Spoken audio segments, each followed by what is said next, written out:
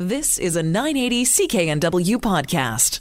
Thanks for being with us this morning. We've covered many stories of different jurisdictions and what have you, trying to reduce the amount of plastic we use, that we reduce the amount of single-use items. The City of Victoria wanted to bring in a full ban on plastic bags. We've now been talking about cups and takeaway cups, and some saying it's time to get rid of those, as well as straws have been brought into the focus of this, with many saying straws fill up our landfills, they make their way into the oceans, they are filling up garbage bins, and that they aren't really necessary. Well, that might be true for some, but it's certainly not true for everybody. And joining me on the line to talk a bit more about this is Emily Anderson. Emily, thank you so much for being here. Hi, Jill. Tell me about your concerns when it comes to this idea of, or a push for restaurants and such to stop giving out straws. Well, first of all, it's one of the issues that I've run into just at the beginning of this, because it's only been in the last year or so that this has come about, is that not every restaurant is involved in getting rid of straws. I don't always necessarily know that I'm supposed to bring my own straw if I need it. So that's one of the issues that I had. I live in Paul River, and it's great that it's an environmental issue. I completely understand that. But rather than getting rid of straws and cups, period, okay, let's look at what are the alternatives to the plastics instead of getting rid of altogether. Paper straws are great, except for you can't use them with hot drinks because they just disintegrate. So what is the alternative that businesses can get involved in that works for everyone? Right. So not just having a full-out ban and saying, let's do away with this item that is filling up our landfills, but finding alternatives for it. Correct. And can you talk a bit about your situation and why you depend or why you need straws? Well, my primary diagnosis is spina bifida. Because of that, I also have what is called Arnold-Chiari malformation. And part of one of the side effects of that is that I choke on everything. So if I drink from a straw so that I can more control how much I drink, and so that it's not as easy for me to choke on. Okay. So you would need, if you were in a restaurant then and say you didn't bring a straw and they didn't offer straw, that would severely limit what you could do. That would not only limit what I could drink, but that would also limit what I could eat based off of not being able to have a drink. Right. Would it be something then, maybe rather than an all-out ban on straws, maybe making it, if a restaurant wanted to do this, to make it straws on demand?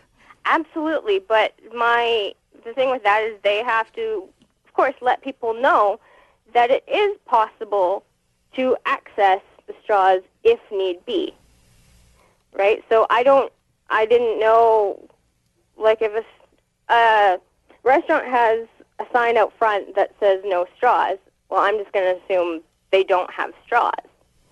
I'm not going to assume, well, maybe there's some in the back, maybe I should ask, because it doesn't look like they have any. Right. And it's also I would imagine you shouldn't be put in that position, in that if it's essential to you, like it would be essential for somebody to have cutlery. It's not as though restaurants are going to start saying we're not giving cutlery out.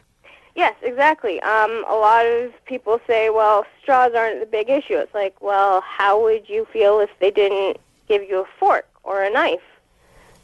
Right? Right. Have you been hearing from people as well? Obviously, there are other people that are in similar situations about this idea of curbing the use of plastic straws? Absolutely. There's, aside from myself, I did some asking around, and people with arthritis that can't grip a glass cup, for example. Mm-hmm. I have a rod in my neck, so I can't tilt my head back when I'm drinking. So I use a straw, so that eliminates that issue. If restaurants did like a discount for bringing your own cups, that would be, or bringing your own straws, like an incentive to bring what you need and be aware that you have to bring it. Like, I don't always know that it's going to be necessary if I'm going out of town, because I don't live in the Vancouver area. Right, of course. And there are places as well, from what I was reading about it, Tofino, which has had a lot of businesses that have voluntarily gotten rid of plastic straws. Some of them offer paper straws, but like you said, you can't have a paper straw. If you need a straw to drink coffee, it's not as though you can use a paper straw. It seems like there just needs to be more education in that. That's great if restaurants want to be environmentally friendly and do this, but then you need to then have metal straws or bamboo straws or something there, the same as you would have with your cutlery drawer. Absolutely.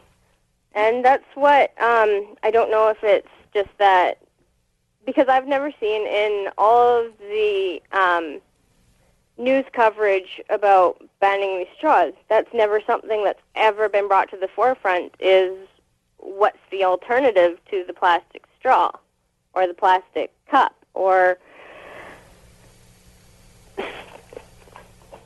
Well, hopefully, I would imagine, hopefully as more people like you and others are talking about this, people will realize that putting out, and I know the campaign, there have been posters out there with the straws suck, and I know people are trying to make a bold statement, but it does seem like they've overlooked a portion of the population. Absolutely, and unfortunately, the mentality of many people is, well, you're the minority, and we can't cater to the minority, but we are people too. We go out to eat, and well, exactly. That would be like somebody saying, "Oh, you're the minority. We're not going to put a ramp to our business because only 2 people might use it, so there's no reason for it." And people wouldn't put up with that at all. Exactly. All right. Well, Emily, I appreciate you joining us today. We'll continue talking about this because I think the conversation about straws and cups and that isn't going away anytime soon. But I really appreciate you joining us to bring a different perspective, and one that clearly is being overlooked in many cases. Thank you so much for being on the program. You've been listening to a 980 CKNW podcast. Listen live at cknw.com, the Radio Player Canada app, tune in, Amazon Alexa, HD Radio at 101.1 FM HD2, and on the AM dial, 980 CKNW.